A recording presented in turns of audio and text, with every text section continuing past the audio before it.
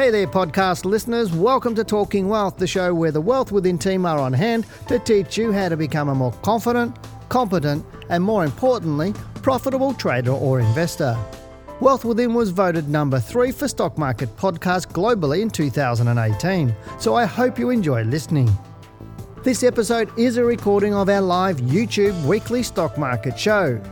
Every Tuesday night, Dale and Janine stream live on YouTube from 7 to 8 p.m. to answer your most burning questions, as well as analyse stock for our viewers.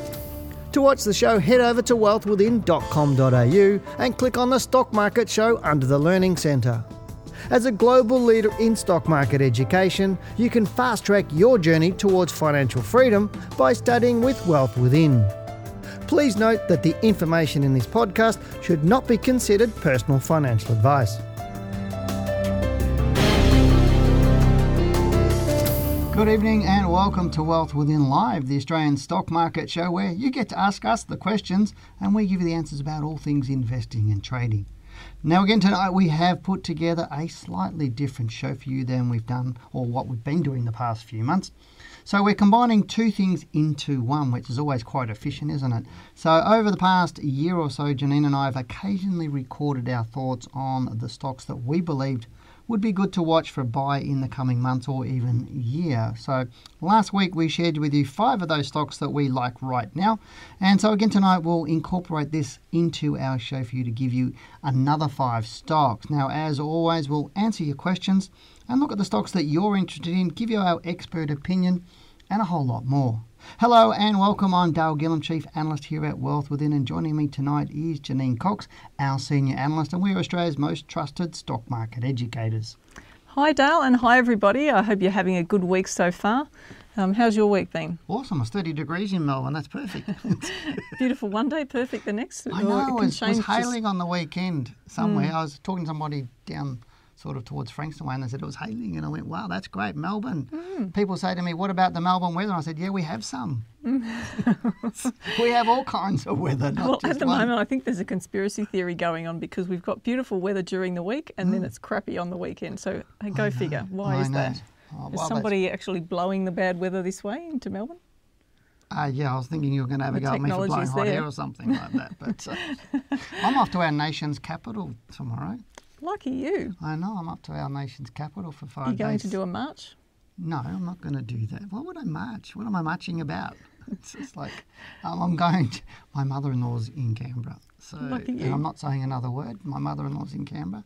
We're catching up. We're there for 5 days and it's supposed to be beautiful weather. I like Canberra actually. Okay. Strange, but I do like it. So I do like it because, I mean, it's just so orderly, isn't it? It's beautiful. And it's so quiet, you could shoot a cannon down the street on Saturday and everything echoes. Because no traffic jams. The road system is really orderly, isn't it? It's really, it is. Incredible the way they've planned that. I love the things, like the art galleries and the museums and those sorts of things as well. But, so I do like that. But you're not going to any of those, though? Maybe. I might be. Questacon's there, I like that one. That's the Science Museum and the zoo and everything else. So, all right. But anyway. Now we should move on. If you've got a burning question for us, on the right of the screen is a chat box, which you guys are all familiar with by now, unless you're a newbie tonight. So put your questions there. Also, hi to the new people on the show and welcome. I hope you enjoy the show. Moving on, it's the 5th Tuesday of the month, and most of you who tune in each week know what that means. We're putting something special up this week. So in the last week of a 5-week month, remember, I think that only falls a couple of months in the year. Every third month is 5 weeks. Every third month. So tonight is no different, as I have hounded Dale for some of his great stats that he does. I'm constantly talking to people who are afraid of the market and worrying about losing their money. And the comments that I get are losing all of it, which is just not possible if you know what a few simple rules. Some of them were looking at their super funds and worried about whether if the market corrected, would they lose it. So tonight we'll share with you if this fear comes from sound logic or a false reality perpetuated by herd mentality. That's a really important point, isn't it, about the herd mentality? Yeah, I know a lot of people, they fear the market, and you only have to look at the TV and just go anywhere and ask people about the stock market and go, oh, that's risky, that's gambling, that's this. And there is so much CRAP out there, it's not funny, about people's perception of what buying stocks are, how hard it is and how dangerous it is. And you think, who benefits from that sort of stuff? And it's not the people watching this show, because seriously, anybody bought my book, How to Beat the Managed Funds, back in 2004, completely missed the GFC just by reading a $30 book and following what it said. But those people listening to those fears, they're the ones that got caught and got slammed in all the managed funds and everything that just tanked. And that's really what the difference is. So what I found, some of my research, and I know I've still got holes in my back from you poking me to do this, but I was looking at some of my spreadsheets and the research that I find and what I do. And what I'm going to do is bring up a spreadsheet here on the computer and just show you a couple of things. One is that what we're seeing on the screen right now is the worst days on the Dow since 1899. Okay. So if I zoom that up a little bit so it makes it a little bit easier to see, especially for me with my glasses.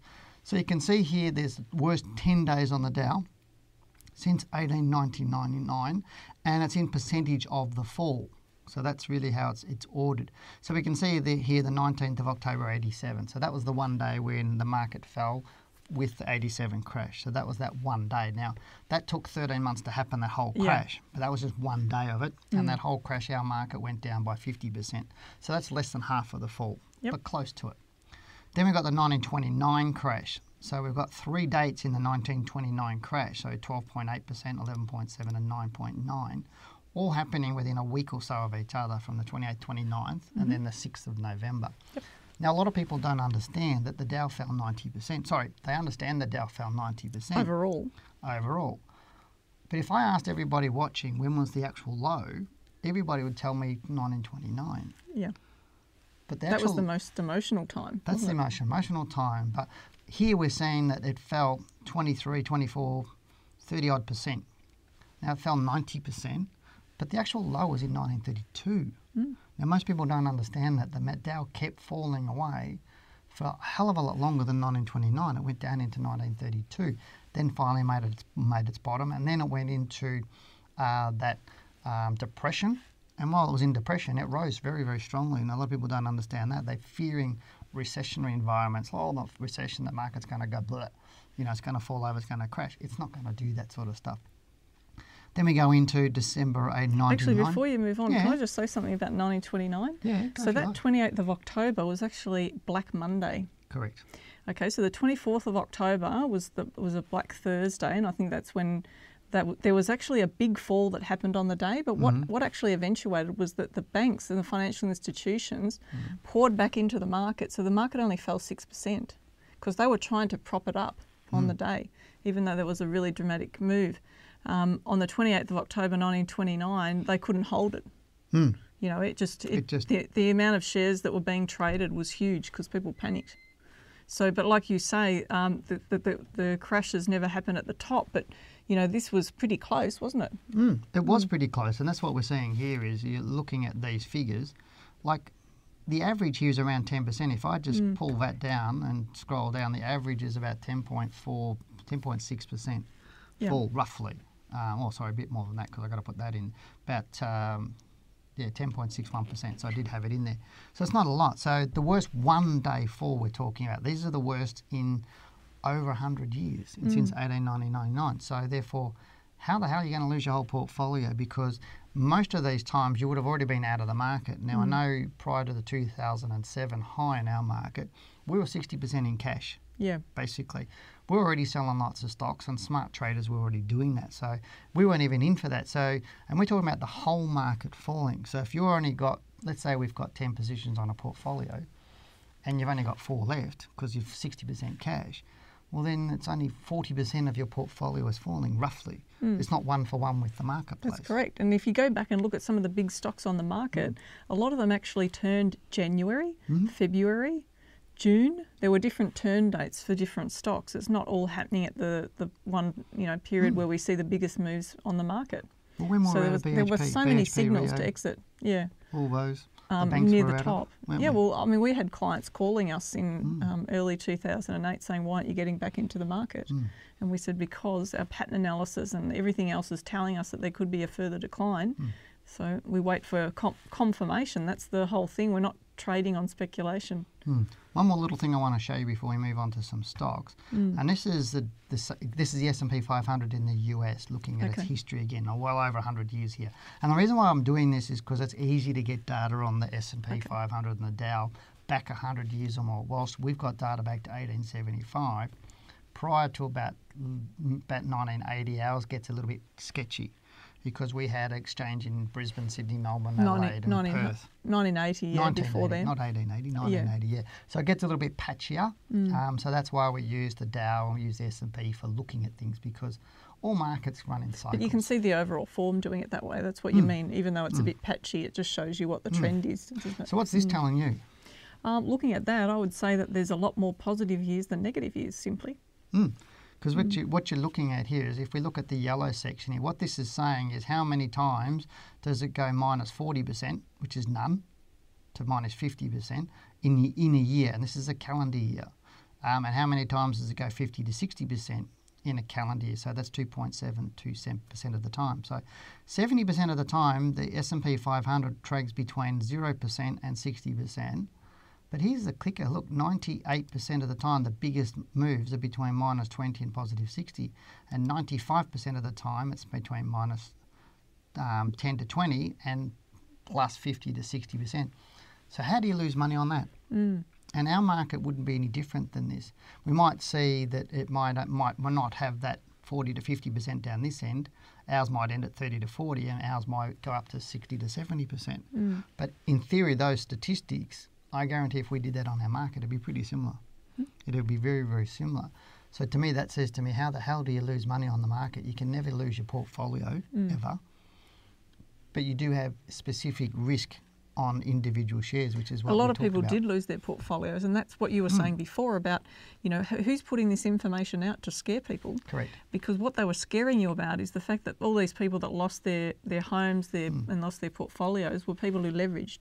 Correct. And that's where it's coming from. And that was the same in 1929. There was so much borrowing going on in the market, and it happened in the GFC. And have we shown them the bell curve of the borrowing before? No. That's the secret. Oh, that's a secret. So when you watch what's happening with the leverage and with the borrowing, you can actually see where it's getting to a level that's just going out of control. And shortly after that, you see the corrections in the market happen, and then the level of borrowing, of course, across the market just drops off over time, and it does look. You can make a bell curve out of it, can't you? And show people, where it's starting to build when the market's starting to rise. So that's what you've got to be mindful of.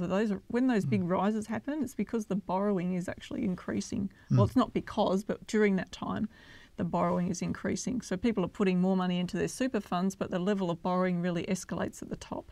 Yeah, it does, and that's really where what we're seeing is some of the stuff that I'm showing you is the stuff that we use for signposts of what's going on with the marketplace and whether it's going to rise or fall and when it's going to turn. But again, it starts to get a little bit too detailed for people who haven't done our courses, so we can't get into that in too depth. But I think you understand that what we're talking about here. So most people run on fear. Most people, and fear means false evidence appearing real, and they worry about things that never ever happen. And that's really what it's about. And too many people follow the herd.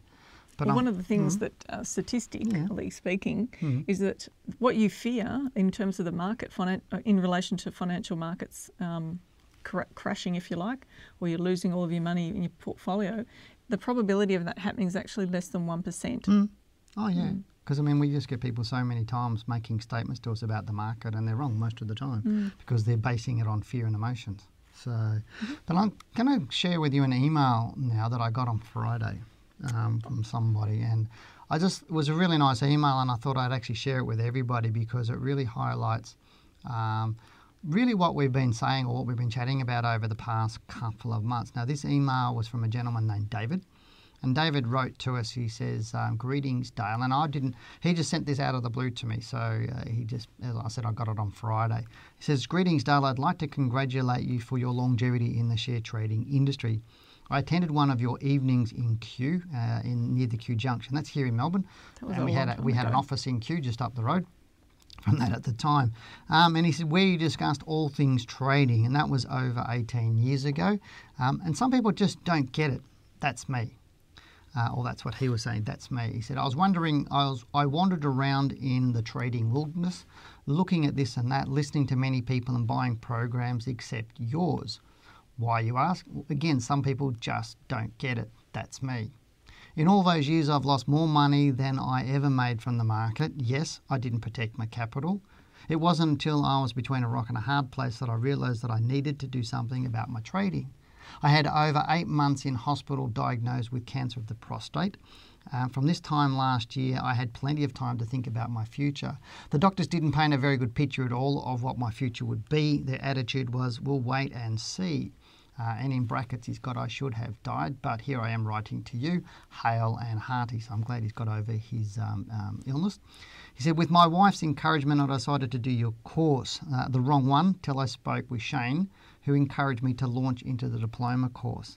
Now, at the time, I thought it's a lot of money when you're a pensioner, but hey, I'm supposed to be dead, and I defied the odds. So the course was a good move, and I've nearly completed Module 2.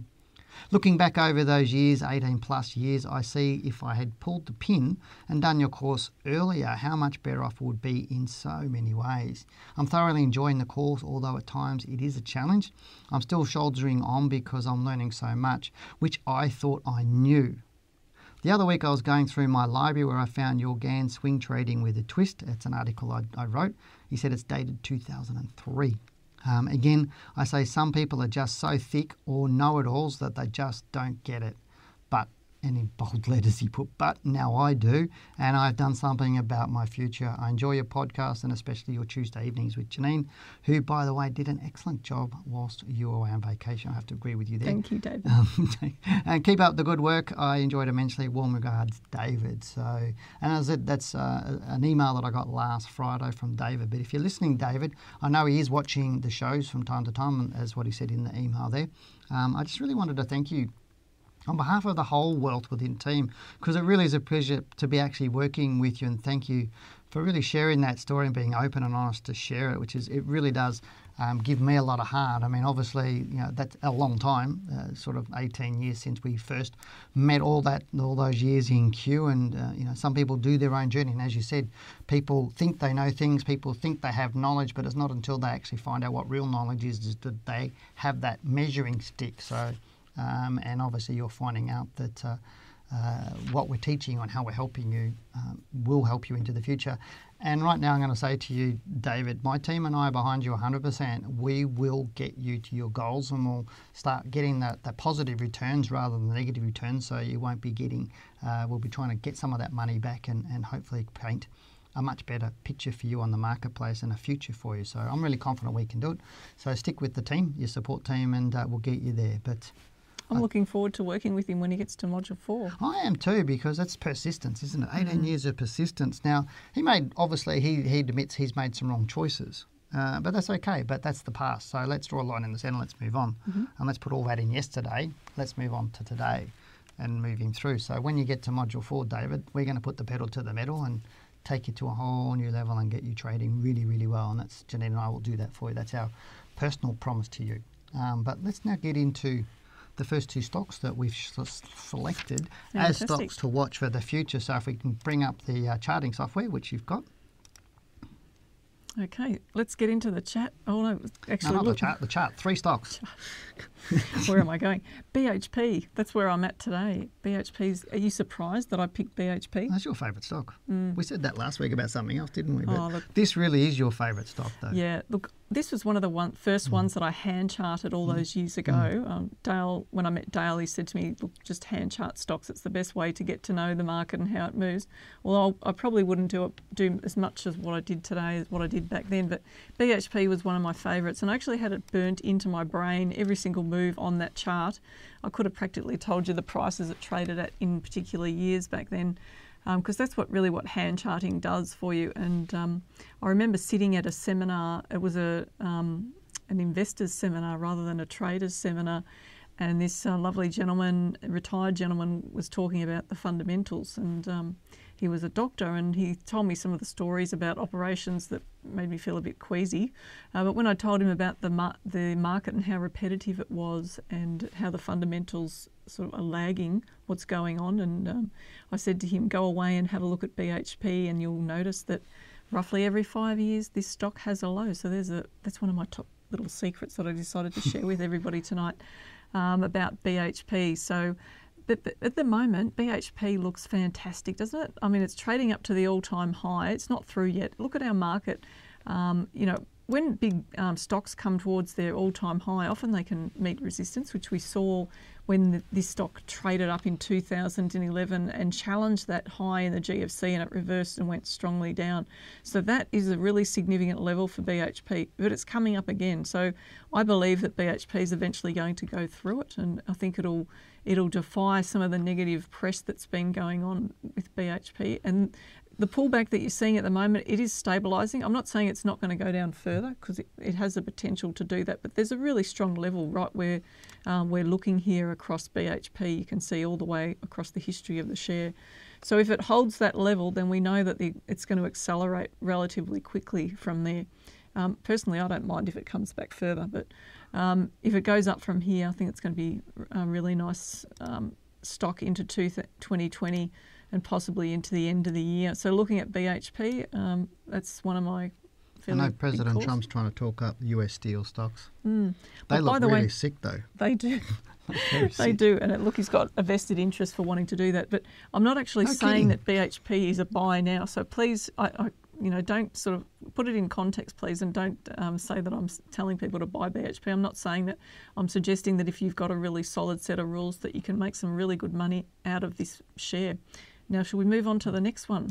Yeah. We've got Challenger. Are we going to give them all at once, or just three? No, just two. Two? And then we'll do the three at the end of the show. Make them wait till the end of the show for the other three. Jeez, he's mean, isn't he? Okay, CGF. All right, so Challenger, coming off a nice bottom there. I mean, Challenger's had a really, it's challenging time, It's had hasn't a challenge. it? Well, we've picked financial stocks moving forward, haven't we? Because they have had a challenging time. You didn't over the laugh last at few my years. dry joke. No, I didn't. I ignored that one. Sorry. I've got a very dry sense of humour. I can't help it. I know. It's just the way it is. You get used to it, guys. Okay, so Challenger, really nice level that it's coming off the bottom there. You can see there that the monthly chart's starting to look strong. Doesn't mean it won't go sideways. I've got another strong level lower down here, and look, I wouldn't mind it if it fell away and pulled back to that point there either. But looking at it now, it's looking really nice. It's holding up well, and this week it's been down a bit. However, it may decide to continue to run up. So you've got to have a good set of rules on this share, because what can happen, it can start to move back up. You just have to look at what it's done in the past. It can start to move back up and give you a sense of that it's going to start to rise, and then it falls away again. But this looks very different to what it's done previously. Yeah, hugely different, isn't it? Yeah. Interesting with the market, like you're talking about, it hasn't done much the last week or two. Yes. But a lot of stocks this week and last week aren't doing too much at the moment, are they? Because they're actually, just looking at the two bars just this week on the marketplace, they're really not doing anything. And I'm thinking in my head, because I said, well, if it keeps going up, then the market's bullish right through to Christmas, because we've had our low. Yep. But if it goes down, then it's obviously, my theory is it's still going to go down to its low. But it's done nothing this week, which means something's going to happen. And to me, I think it's poised. It's poised. It's sort of like, you've got a diver on the end of the diving board. Yeah, what are they waiting for? What are they waiting for? And it's either going to go up or down. And I don't know. I'm still thinking it's probably going to go down because it's not pushing up. And that's what's saying, well, maybe it's going to get sucked down very quickly into the low. But nothing to panic about, but I'm just sitting there thinking, well, it's either going to be this week or next week. Well, we'd like the financials, the big banks to come back a bit, wouldn't we? Yeah, a little bit more so, and I think that will give some really good buying opportunities. Just because a stock falls away a little bit doesn't mean we like it less. It just means, it's like I was chatting about on, I think it was yesterday on my market report for the Australian stock market report, I said, the market has to come down to go up again, and it's like putting your foot down on a step. You need to do that to get the leverage to move higher, and you keep putting your foot down to go higher, and the market has to do the same. So what you're saying is, don't be afraid of that. Don't be afraid of it. Embrace it. Embrace it, but just make sure you're managing it with some rules around. So let's get into the chat now, yeah? All right, we've done two. That's it. Okay, so we're going to bring up the chat. We're going to go to near map. Okay, so that should be the first one that you've got here. And this is a question from Dale Thomas, and he keeps coming back with that name, doesn't he? But and he puts it on the top. You might want to talk about this stock, actually. I might be able to. I had a look at it earlier today. He said, "Evening, Dale and Janine, could you please review NEA? I'm not in the stock, but wondering your thoughts on it. I think it may be on its way up due to falling from the high down to the $2.50 mark. That's not a reason to buy it just because it's done that. He also says, and recovered somewhat, but sceptic on it due to the low liquidity. That looks bearish to me. Right now it looks bearish to me, doesn't it? Well, I'm asking you, doesn't it? Look, the reason I handed this over to you is because I can remember you writing up this stock, and that was long before that big bull run that happened on it. Correct. Because you'd gone, I think you mentioned maybe last week or the week before, that the only times that you've talked up the smaller stocks is when you'd gone to a conference and you'd watched some of the CEOs talk about their companies. Yeah, it was a microcap conference which was on last week here in Melbourne. So then you created an article about it. Yeah, I used to write articles for the ASX on the microcaps conference. I used to say to them, hey, look, I'm going, I'll write an article for you and I'll cover it for you. But I was writing a journalist on the spot. Yeah, but I was writing the article before it actually happened. Yeah. So I was actually writing like what happened last year with some of the stocks and what I thought, looking at the stocks that were going to be there this year to do it. And I was supposed to be there last week, but then I got so busy I forgot all about it. Silly me, I didn't put it in my diary, so don't ever do that again, Dale. I've already put next year's date already in my diary today. Good. So, but I was talking with our chairman of our board who went, because we normally catch up there and have lunch and do that. And so there's some great stocks that you can find. Like Jumbo is one of the ones I saw years ago. Vocus was another one I saw years ago. Not that I buy them back then, and I didn't buy this one back then, but this is another one. Nearmap was another one. And there's quite a lot of them. You might pick it up, but you sit there and watch it, and eventually when it gets the liquidity going and proves to it's going to go bullish, that's when you get into it. So this one now... Look, I met some guys at one of those... events, and they were saying that they would have a whole portfolio of these small stocks. So their whole portfolio structure was based on picking on fundamentals. So they because there's not a lot of history sometimes, and these stocks are not liquid a lot of the time when they're picked up by people, and the volatility is huge. So he explained to me you have to have really thick skin to be able to handle I was going to say you have to have things made of steel. Oh, so, what things? I'll let you guess what I was talking about. But you would, wouldn't you? Really, that's high risk. But like Bill, our chairman, said today, he said some of these companies are not making any money. Some of them are their turnover is $1 million. Yep. So that's their whole turnover for the year. So he said, I'm not sure why they're even floated on the exchange. Now, the reason why they float... Well, they're floating on the exchange just so they can raise capital to do what they need to do. But it's quite interesting. And you can go to the Microcap Conference website. Just type in Microcap Conference Melbourne and it'll come up. And you'll see the companies presented to them. But I'm not suggesting you buy any of those. But I'm just suggesting they're interesting what they're doing. And Nearmaps is an interesting stock. Interesting to learn often what not to do. Because these are the shares that people can fall in love with sometimes and wipe away the gains that they'd have from other big quality stocks. And that's the problem with these stocks. Yeah, you're going to have a portfolio all over the place. So right now, this is not...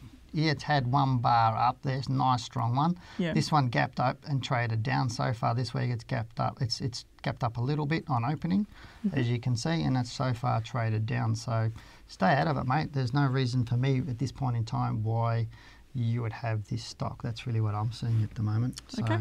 Let's move on to the next one. Paul, WTC. Yeah, Paul's written a couple of really good things here. Tech. So I'll read it all out for you. So he said, hi guys, hope you're well. We are well, thank you very much for asking. Rather than looking at a stock as such, I was hoping I could discuss your view on short seller attacks. Okay. And that's why I know you're big on this sort of stuff. I was in WTC until last week and I hit my stop loss. He says, what's your experience on things like this? My take being to stay out for a while until things have settled, and WTC has pushed back above the $30 mark. Keen for your thoughts. Thanks. So let's have a bit of a chat about that. Okay, short selling attacks. During this climate in the market, often stocks can bounce back and recover, but it doesn't mean it will. If we were heading into a GFC scenario, these stocks absolutely got pummeled in the GFC, and this is where the markets actually froze the short selling. Correct, that's what they did. The exchanges, they actually stopped it all so that people couldn't do that anymore. Now, look, there's always arguments for people who are short selling to create liquidity in the market, to actually move prices back to more normal levels. and create value. And so the institutions really push the ability to be able to short sell on the market, which means that you're actually selling it and then buying it back. It sounds a little bit backwards, but that's how short selling goes. So instead of buying low and selling high to make a profit from a rise, you're actually trying to make a profit from a fall. So the short sellers can do that, and they can do it really quickly. And so that's why a lot of people try to trade leverage markets too early, because they're attracted to these fast moves. And let me say, you need to do the slow and steady wins the race. So look at the rise that happened. Look how long it actually took to rise, for this stock to rise from November 2018 all the way up to this high, which was in September 2019. And then look how fast it actually took away all of that return. So that's one of the reasons why you should, one, not trade these types of stocks until you've got the education and the experience to be able to do it, and prove that you can actually trade big quality stocks over at least 2 years before you start trading these types of stocks. Otherwise, really, you're just gambling.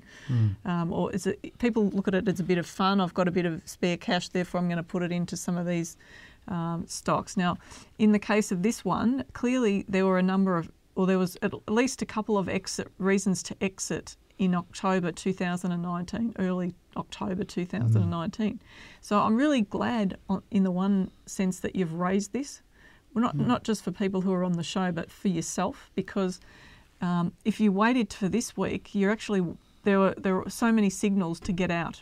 That's what I'm trying to say. And if we look at the daily chart just to see what happened on a more micro scale, you can see a large move happened on the 17th of October 2019. So if we bring up the volume, let's have a look and see what the volume was like. On that low, so that you could see the volume start to rise. So I'll just get the crosshair on here, and we can see there that the volume really started to move up on that day, but it wasn't huge. It wasn't a massive spike, because this is what happens when the short sellers are going into the market. It doesn't necessarily happen at the biggest part of the fall there. It happens towards the bottom where the flush out happens and people panic in the short. And not only do the short sellers cover their positions and think, I'm going to take my profit now and get out, that can often cause the stock to reverse and bounce back, which is probably what happened on the 23rd of October. Did you want to say something? Well, I was going to sort of say, because these sorts of stocks is that the biggest players in the short selling market are institutions. The hedge brokers, funds, the hedge brokers. funds, the brokers, that sort of stuff. So the institutional traders, who would call them. And they push millions of dollars through these sorts of things. And they will manipulate news and all sorts of stuff. They put out information to get things to happen. Free information? Free information that goes out into media and everything else. And so that's what Janine's talking about, is having solid rules around things. There's plenty of reasons why you shouldn't have been in that stock. But they do on this date. On this date. Yeah. But these sorts of stocks are easier for them to push around, a lot easier than a BHP or a Rio and those sorts of ones. And that's why they tend to pick some of the smaller type of stocks to do this sort of stuff with. But you only have to look at the monthly chart and see how vertical it was prior to this fall. And we talked about that so many times, how vertical something is. The more vertical it is, the more the chance it's going to start to fall away. So that's why you need to be careful about looking for your exit signals and your stop losses. Yeah, but he had a stop loss. Fantastic. And look, if you're tracking this stock, just out of interest, what I used to do is follow the announcements. So say on the 21st of August 2019, look at the speed of that rise there. Sometime around there would have been some announcement that came out, or some news that was known to the market, or something happened, or it was a market-driven rise. So you can always, if you look, you can see whether it was a stock-driven rise or was it a market-driven rise. If it was a stock-driven rise, then someone was pumping up the price. Yeah, and that's just, it's sad, but it's the reality of the market. It's the way it moves. Cool. So I'd say, okay, thank you for bringing up the stock. It was really interesting. It's a talking point, isn't it? Yeah, and look, it could move up slightly from here, because often with these smaller stocks, like I said before, when the short positions are covered, stocks start to bounce back out. People will be trying to look at getting in it cheaper. And speculators. But if you're smart in the market, you're not trying to get in cheaper. You're trying to get in smarter, rather than trying to get catching a falling knife is one of the sayings that we talk about. When a stock's falling, don't try to pick it up. It's the worst possible time to try to get in. Suckers rallies too. Yep. Where it bounces up and people think, it's going back up again now after the fall, and that suckers people to get in, and then it tanks again because then the short sellers come back in again and push it down again.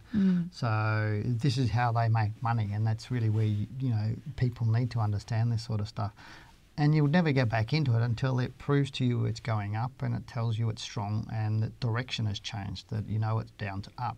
And not just for a few days or a week or something, or just because it's gone back over a certain level. And I think that's really what we're saying is find another stock, mate. That's all you really got to do. You did great. You got a stop loss. You exited. Done deal. Perfect.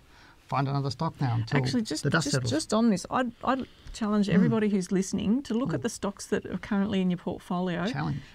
Find a chart of the stock, go and have a look at the date when you bought it and see what the stock was actually doing when you bought it. Did you try to buy cheap?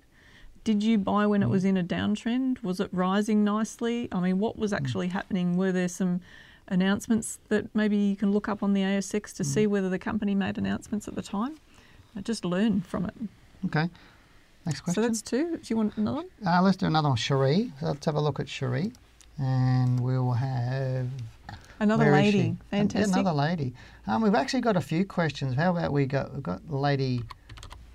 we've got Mossy. I'm not sure if that's a lady. She says, hi, Dale and Janine. I'm new to the channel.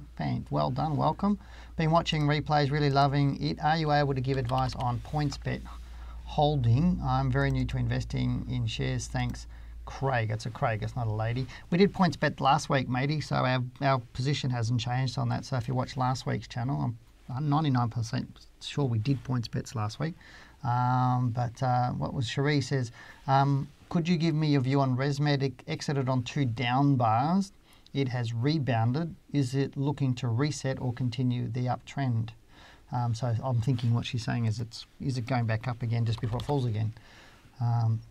So you're bringing that one up. We've got it now. You've got it now, and I've got a couple of them. So looking at the monthly chart of ResMed, now we can see the big stellar rise. Look, what I like to look at is back here when it was really choppy. See how eventually it tried to break out through that all-time high back in December 2001. It tried to do that here, and then again, history tells you so much. In August, was it August or 2010, it broke above and then went down again. So you can never assume that once a stock gets going that it's going to keep going, and that's the reason for your trailing stop losses and your initial stop loss when you're trading. And then it just took off. Really strange sideways move here. I was actually quite confused by what it was doing in November 16. Then, yeah, it was just strange, and it looked like it was going to finish the final wave up, but it's just kept going. It's gone out of sight. So looking at it now, this is a very odd... Well, can I explain that to you? Do, yeah. ResMed...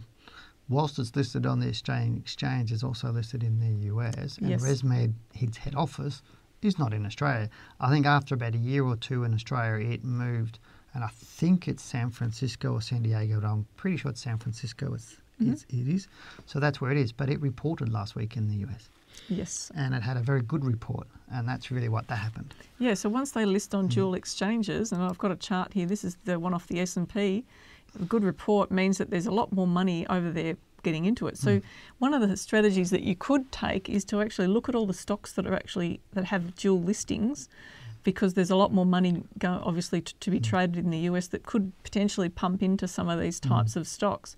Then you might get slightly bigger moves on really quality stocks, so the volatility might be higher if you're looking to trade it, and good for short term or medium term, isn't it? Yeah, but would you be getting into it now? The answer is no. Okay. That's it.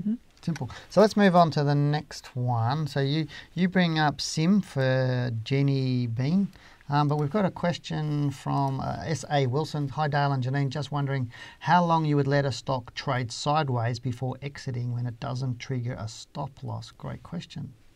Okay. That's a really big question, because it could be there are stocks that we've traded for I think maybe a year or so, where they've gone sideways and we've stayed with it simply because the stock was selected to provide a good dividend to underpin the portfolio, and we weren't necessarily expecting double-digit growth out of it. We might have been expecting single-digit growth. So it really depends on when you've picked the stock, what the intent was when you've selected it for your portfolio. Because if it is that you wanted to get capital gains out of it and it's not moving on, then you might decide, well, after a time, and 9 times out of 10, if a stock trades sideways, it's going to give you an exit anyway. It will give you an exit, or it'll break out. Based on a trend line, it would, pretty sure a trend line would be there, and there could be other rules as well. But it's context. Remember last week I mentioned context in terms of your trading. Yes. What is the context of that? Are we talking about, it's trading sideways on a daily chart for 3 weeks? Is it trading sideways on a weekly chart for 3 months? They're asking how long would we, stick to it, aren't they? Isn't that what? Well, they are, but what's the context? Yeah. I'm a short-term trader with an average trade length of 3 weeks. How long do I wait to stay with a stock that's going sideways? That's one context. I'm a buy and hold investor, never sell. How long should I stay with a stock that's going sideways? Completely different answer. Yeah. So it's like how long is a piece of string to us? So a buy and hold person probably wouldn't care, because in reality they're just getting the dividends, and it's as long as it doesn't fall out of that sideways move, the risk to the capital is low. Yeah, but most stocks will go, good blue chip stocks in a bull run or a bear one will probably go sideways somewhere between 3 and 4 months, sometimes 5 months, and break out whichever way they're doing it, depending on the patterns it's doing. By looking at the charts, we can tell whether the pattern's likely to be bullish or bearish. So whether it's going up or down out of that. And that really also, if we see a more bearish pattern, Janine and I are getting out. But that's also another context, again, that we just can't explain it to you on here. You need to understand how to read the charts and read all the patterns and the price and what's going on. Because this is where we would have rules that are back tested on the one hand, and if a stock starts trading sideways, we'd also be looking at where else can we set our stop. Or a trailing stop loss to preserve capital in case it does fall away. So that's one way to manage it. But look at CIMIC. I mean, that's an interesting example, isn't it? Yeah, for Jenny Ben. I'll just check to see if she's got a question. Hi, Dale and Janine. SIM has been on my radar for a while. It's a nice trading stock. When it moves and is looking more interesting lately, don't have a position on it, but it's on my watch list. Oh, it doesn't look interesting to me. Look, I actually like this stock. I know you love it, don't you? And I was actually looking. It's not your favourite. I was very conservative with it because it is very volatile and it can actually, quickly reverse and go the other way, which is what happened here in May 2019. So we actually chose not to purchase it at that. Just prior to that, even though it had moved up strongly, because there were so many things lining up with the technical analysis telling us to be cautious. So, and then we were actually, it was fortuitous that we did have all of that analysis done, and it worked out to be accurate, because then the stock fell away significantly. And looking at how far it fell from the high, it's 42%. That's actually lower than that. You've gone the wrong one. Yeah. Look. Oh, yeah. Look, 45. Is it? Yeah, 45%. So this is why buy and hold. It's just not a good idea, especially on stocks that are volatile like this. Some of the banks, maybe you can get away with it, but not these types of shares. So looking at the weekly chart, let's have a look at what we saw. So it was literally 1 week, that week ending the 19th of July, when this stock fell out of bed. The warning signs were coming in. So we're seeing here, you can see, let's have a look at some of the warning signs. So it's actually, for one, we just saw on ResMed that big rise, that big weekly bar, big blue bar. We saw this really big move up on the week ending 20th of July. You'd be thinking this stock is going skyways, bullish as anything. And people would have been piling into it. But look at it. Straight away it reversed and took out all those gains, came all the way back to that low. So don't ever think that once a stock trades up and you might be sitting in a profit, that you've actually got that profit, because the market's got it at that point in time. And the only thing you can do is to manage your risk. And so then we saw a move again, trading back up. You'd think this would never happen on a stock. It's unusual for it to happen like this. But if you look at stocks like Downer, and that's an example of a really volatile type stock as well. Yeah, it is. But then it actually looked like it was breaking out. See, this is where people get tricked. Even traders with some of the technical rules, like moving averages, get killed in these sorts of stocks. So you see the stock break out of it thinking that it's going to take off, but hey, that resistance was still there, and there was a lot showing that from technical reasons, when you add it all up, that this was still a risky proposition. Shortly after, it broke down and gapped down. Now, you would think that when you see this situation here, so from week ending 3rd of May to the 10th of May, there was a gap. You'd think that it would rise to fill that gap, but it hasn't. But it will at some point. And so this is where the smart trader actually works out, well, where's the lower risk time to be looking to enter the share? And it's more now than what it was up here, that's for sure. Much more now than it was there. But I'm not saying it's a buy right now. I'm saying I'm starting to like it again, and it's still a favourite stock on the radar. Can I tell a tiny little story? Of course. Tiny little story, because yesterday I was talking with Jim Beach on my US report. My research, I was seeing analysts in the US talking about the death the death cross. Right. And I know that's your favourite technical technique. You don't even know what I'm talking about, do you? Yeah, I did because I read your report. No, it's fine. But people get excited about it. They say this death cross, and it's like, oh my goodness me, the Grim Reaper's coming and everything's going to collapse. And I was saying to Jim, when you look at the death cross, and I won't explain it, guys, you go and watch my video. I explained it on my video that came out today for the US report. So watch that one. But when you're looking at the chart of the Dow, because the death cross is on the Dow, if you've waited for the death cross to tell you to get out of the marketplace, you've already missed about 1,000 different signals to get out of it. It's that lagging, and that's what Johnny was talking about with you moving averages. You're going to get slammed and get false signals. You're going to get a false signal out of that death cross as well, most often or not. But it was quite interesting to me. They have that's just a headline. It is. It's a headline-grabbing name, isn't it? I thought, whoever came up with this? Geez, terrible name. So let's get into, I know we've got a few other questions here, but let's get into 3 stocks, and then I'll look at the questions and then we'll get back into it. Okay, FMG is one of my favourite stocks on the market. So looking at this one here, we've got the monthly chart there you can see. So always monthly on the left, weekly on the right, so you can see the big picture of what's going on. And there was a really nice trade. So quite a few times we've seen a really nice trade on this stock. And also here from the low in September 2018, there were lots of reasons to get in down here and the stock took off. Lots of reasons to get in down here and the stock took off. So every now and again, rhythmically, we're seeing the stock make its moves and give us really good entries. So if this is a stock on your watch list, note how it's actually traded above what's a really important resistance level, come back, tested that level, closed up high on the bar, and then it's pushing skyward again. So it's actually been really resilient. Now that doesn't mean it's not going to come back and have a period of decline again, because we saw this pullback in June 2017, 2 months up, looking really strong, and then it went down again. So it's easy to see things in hindsight, much harder to actually pick it when you're in it and when things are moving, unless you've got some really good rules, solid rules and analysis there. Now, I'll just move across to the weekly chart here. You can see we've had a bit of a sideways consolidation. With FMG, if it actually traded below this low of 813, I'd be saying, okay, the fall's not over, but really we wouldn't be worried about that at all, because we're quite happy for stocks to what I call flush out. And that means to flush out anyone who was actually going to be trying to push it higher, and the short sellers who are sitting there on the sidelines waiting to short it. So then when things settle down, you can come in and get a much more advantageous position into the stock. So that's FMG. Now, did you have anything you wanted to say on FMG? I think you've said it all. I actually like FMG. Yep. It's a really nice looking stock right now. And a lot of these sort of materially stocks are looking much better. And I mean, obviously it's what causes them to go up. And if the China-US trade deal goes ahead, you think China will start to pick up again. Yeah. And that might be supporting them. But obviously iron ore prices are what really going to support it.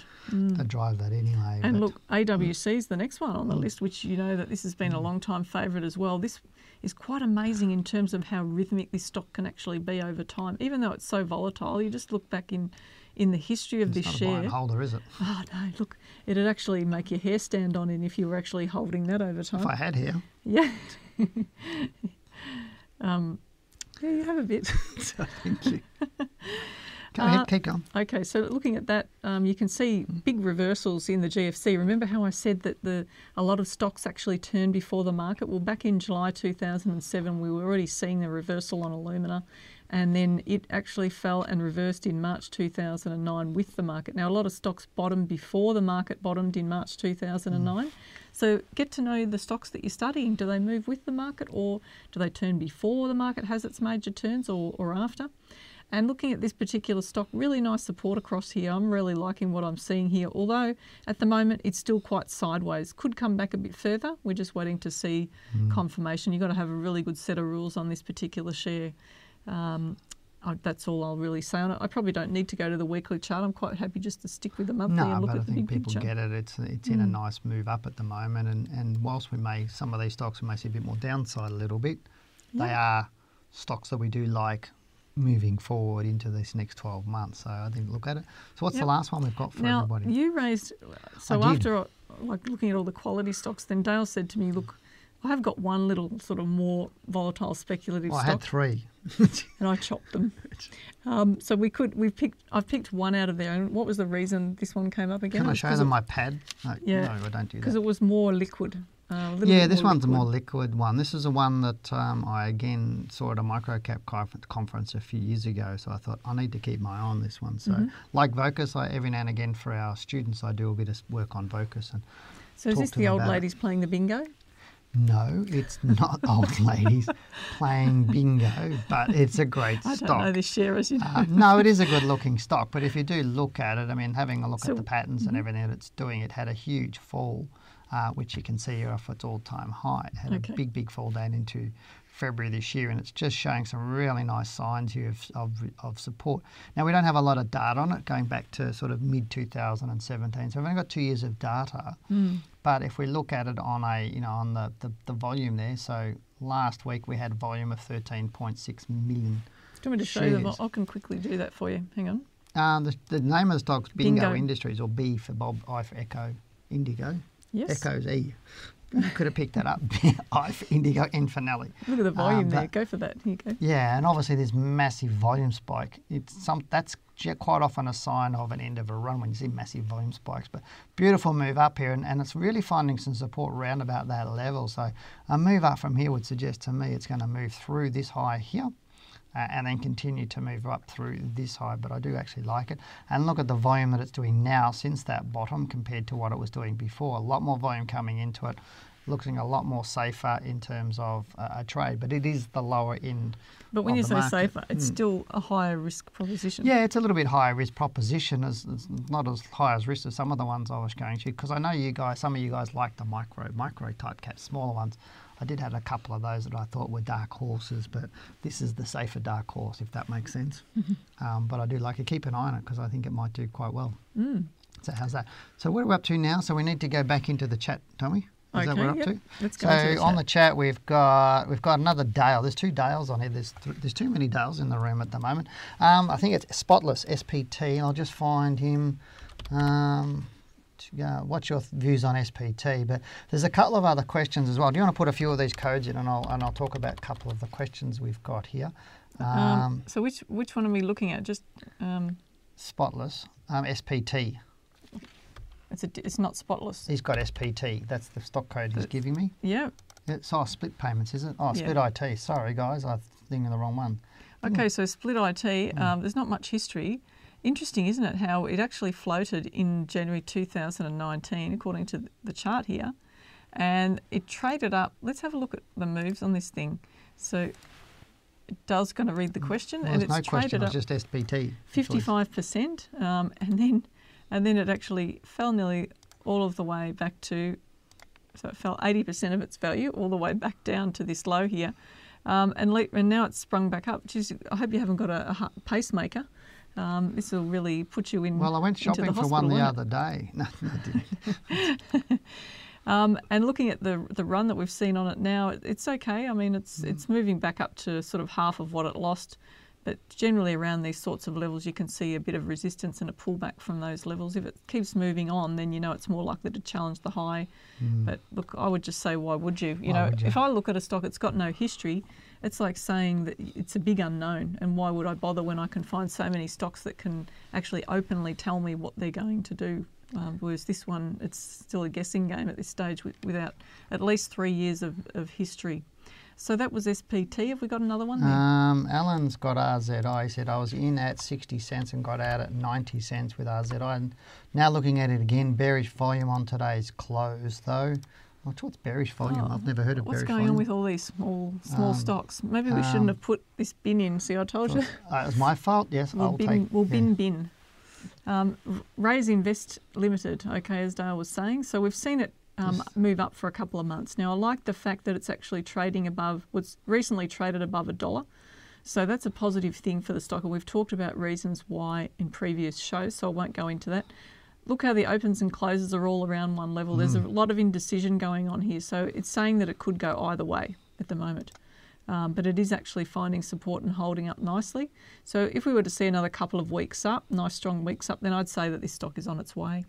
Yeah. But I mean, it's not something that I would buy. It's just I wouldn't waste my time. It'd be spending a lot of time trying Even to if it does go up. I mean, I've had guys when we used to be on Sky Biz. I can remember me making a comment about a stock, and then this guy rang in and he told us to review the stock again, and it had risen strongly after I'd said, look, I wouldn't bother with this one because of the liquidity. And then the next month it tanked, betcha. Yeah, but look, it's one stock out of, how many years of trading many stocks. So for that person, if he was going to do things the right way, you'd be able to make a lot more money on good stocks than trying to pick these types of shares at the right time. Yeah, well, you're a 50-50 bet on these. At best, a 50-50 bet on these. And people, like the email from David earlier, people go, I think I know. Sorry, they think they know, but they really don't know, and they don't understand their ignorance. And that's where I was talking about a while back. They're delusional about how much they think they know, and it's not until they get and the the problem stuff. is if they make money on one, that actually is that's like going to the casino and winning at the casino one night, and then they've actually got it in the back of their mind that they're going to win again, so they go back again. They do, and hoping for that elusive win again. They are, and I got an email this week from one of the traders I'm mentoring. He's on module 4, and before the course, he's a very impatient person. And he admitted that before he even started the course. He's admitted to me multiple times, and he wants everything now, and he wants to get the fastest returns and the fastest stocks and everything else. And he emailed me, he said, does that sound like anyone out there? It probably sounds like a few people out there. But he said, I can't find a stock to buy in the top 50 stocks. And I went, and I said to him, I can find a lot of stocks in the top 50 that I'd buy now, but why do you need to buy stock now? And I said, if you can't find a stock now, that means you're not looking for the stock. If you're looking for something that moves fast, you're never going to see the right stocks. You're going to be looking, and it's like I said to him, if you're only looking for red cars, that's all you're going to see. You're not going to see the black ones or the green ones or the grey ones. You're going to see red cars everywhere. And so it's what we're focusing on. So if you're focusing on illiquid stocks, you won't find all the good stocks out there. They're going to make you far more money. You're going to be focusing on the wrong ones that are going to take your money. And this thing could fall out of bed at any time through any reason. I'm not saying it's going to, but it could. And most people, when they're trading this, and I'm saying 99.9% of people that trade these stocks are very mistaken about how much knowledge and understanding they have of the market and what these stocks can do. And that's why people like us, we don't trade them, simply because they are a lot more hit and miss. I'd rather something that's nice, that we can get really solid entries and exits and manage it. You've got to spend a lot more time. Otherwise, it's just guesswork, and guesswork is not repeatable.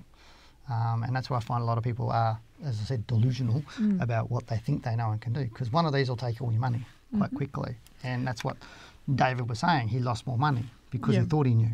Look, I mean, if as long as it stays above $1, it's probably going to be okay. But if it pulls back, well, like Dale said, you could lose your money on that one. So let's go to... So be careful on that one. Next one. Dino's on QUB. He says, hey guys, great show. What's your thoughts on Cube? Is it a nice positive trend and is at an all-time high? I like it. Looks good. I'm not saying that it'd be a buy right now necessarily. But if you had a trend line under that, you'd be quite happy with that one. So well done. Good quality stock to pick. It's not.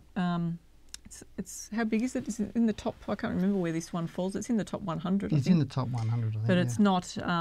Let's have a look at the volume and see where we measure, because we're always looking at volume, just more from the point of view of, how many million shares are there traded. So we're talking about 13.5 million, which is huge, really, times by whatever the value of it is, roughly, and that gives you an idea or a comparison to compare other stocks and see what sort of levels of liquidity there are out there. And I think it's on the smaller side of potentially what we'd look at, but it is still quite liquid. Well, it's the old Patrick's with Chris Corrigan and some stuff, so it's a good stock.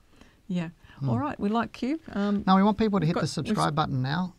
Just that big button. Have we got time for one more or not? We've got time for a couple more, but they need to hit the subscribe button so they can So you'll do 2 more if they hit the subscribe button? I'll do 3 more if they do subscribe button. Okay, hit that subscribe button. And they've got to hit the like 3. button. If I see the likes going up, we'll do 3. If we don't see the likes going up, we're going to do 2. Yeah, okay. So how's that? Is Let's that a deal? go. Just give me the stock. Come on. Well, here you go. JB Hi-Fi for Paul. Paul says, We've hey only guys. got a couple of minutes. Paul says, hi, love the show. Any thoughts on JB Hi-Fi? Do you think it will increase its performance?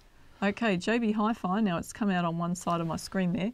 Looking at that, you can see I've got the weekly chart. I'll go back to the monthly. It's done really well from a big picture perspective. You can see there that it's tracking up really strongly. Now this thing moves in nice runs, so you'll see it run for about a year and then it will turn. So how long has it been running now? I'd expect that very shortly we're going to see this meet a peak and then we'll get a bit of a pullback on it. I'm not saying it's going to come back to the same degree we saw back here in 2012. Could be more like a couple of months down and then it will start to trade sideways and move back up again. So that's JBH we've got. Webjet from Jason. Yep. Jason, any thoughts on Webjet, whether you would be a buy soon? What do you think my answer is going to be, everybody? Looking at this, people type in your comment. Would you be buying this stock now? I'm going to test you rather than me giving you the answers all the time. Ask a 6-year-old, that one. That's pretty easy. Tell me, are we buying this stock right now? Look at it. This Benjamin is the monthly says chart. JBH is toppy now. Okay, so it's been toppy. It's been toppy back here when it reversed and came back. So it actually challenged that high and then turned. And you can see it was already giving signs that there was a high coming in here with these moves. And there were lots of things on the weekly chart to look at. Another indication is this sideways move. Often stocks will come back to test these prior consolidations that you see on stocks. So looking at the weekly chart now, it has taken out that low. There is some really strong support across here. Personally, I'd rather see it have a false rally right now and come back, but it may actually settle down, find support and move up from here. I think he got his answer. You know how many no's there are on that page? Congratulations, everyone. Fantastic. It does get in. All right, so that's Webjet. Have we got, you said 3? Yeah. Bank of Queensland for Ravi. Yeah? Oh, Bank of Queensland. Oh, look, I do like the second tier banks, but just not right now. I've got to find Ravi. I don't even know where he is. He's on here somewhere. So Bank of Queensland, here, the monthly chart. Thanks for typing that one in. Well done and getting Dale to pick that one up. So looking at this stock, last month it looked really strong. So we were thinking it may have been a turnaround story, but there's always, it's really important to have a look at what's happening with the trend on the stock, get a trend line on the chart, see where it's sitting. But notice how this month it's actually reversed fortunes and it's trading all the way back down at last month's bar. So really important to have some really good solid rules with this type of stock and a really strong stop loss. Now you can see there it's actually trading all the way back down and heading towards this low here in August 2019. So if you weren't in it now, I would say you would already be able to tell me that this is not a buy because it's pointing down. It'd have to do a lot and jump a lot of hurdles and turn around and break this level here around 960. He's talking about dividends. Dividends are coming up for these. So. Yeah, look, when dividends come up, often the stocks will rise into a dividend. So you can often see bank stocks moving up prior to a dividend, and then when they go ex-dividend, they might gap down and then continue to be sold off. And we can see here that at the moment it's falling away, so there's no excitement over that at the moment. So I would say that the stock will probably turn around a little bit heading towards the dividend though. Because some of the institutions that actually have mandates that trade on stocks to collect dividends, they will be looking to pick up stocks that pay good dividends. Oh, absolutely. So, but to me, it's too risky right now, given that it could continue to fall below this low. Well, you could be losing the dividend by buying now. Yeah, it could that's keep right. falling. And then when the dividend's paid, it goes further down. So you may not get anywhere with all that. So, but anyway, I don't know. The producers are telling me whether we got any more likes on the thing. So got about 20 more likes. You've done well and you got 3 extra stocks, so keep that up each week. Is 20 more likes worth it? Yeah, I think so. You think it's worth it? Okay, so we've given them the stocks. But hope you've enjoyed tonight's show, and thanks for participating, everybody. It's been great. We've had some really diverse range of questions, which really does help everybody learn a hell of a lot more about the market and really how it works. And as you can tell by Janine and I, we really do understand a lot of different things about where the institutions are doing things, and our whole and sole goal is to help you be aware of what goes on in the marketplace so that you can protect yourself and make more money. But we would like to see the show grow. That's why you need to hit that subscribe button. You know, I know 50% of the people who watch this show and watch the videos never subscribe, but you really are needing to. We do need you to hit that button simply because it really does help the show grow. And the more it grows, the more we can do and share with you. So please do that and hit the like button for the show. Another one there. But as I said, also share it with your social media. I know you don't have social media, do you? You hate it. But Facebook, Twitter, you name it. That's for another conversation. Any social media sphere, hashtag, whatever, shove it out there and let more people let us know. And I know some of you are telling your friends. I know Aurelia, one of our advanced students, I know she watches the show and she tells all her friends to watch it. So fantastic. Good for you. You'll be helping them. Also, make sure that you put this show into your calendar so that you're back online next week, Tuesday at 7 p.m. And if you cannot be with us live next week, just remember that we're always happy to receive your questions. So send them to info@wealthwithin.com.au and just type Wealth Within Live in the subject line. So that really does bring us to the end of the show, and we really hope you've enjoyed it as much as we have. And thanks for taking the time to participate. We'll see you again next Tuesday at 7 p.m. But for now, goodbye, good luck, and good trading. And good night, everyone. Thanks for listening. This podcast is brought to you by Wealth Within, a global leader in stock market education. For more information on our courses or to listen to more Talking Wealth podcasts, head over to wealthwithin.com.au and click on the Talking Wealth podcast under the Learning Centre.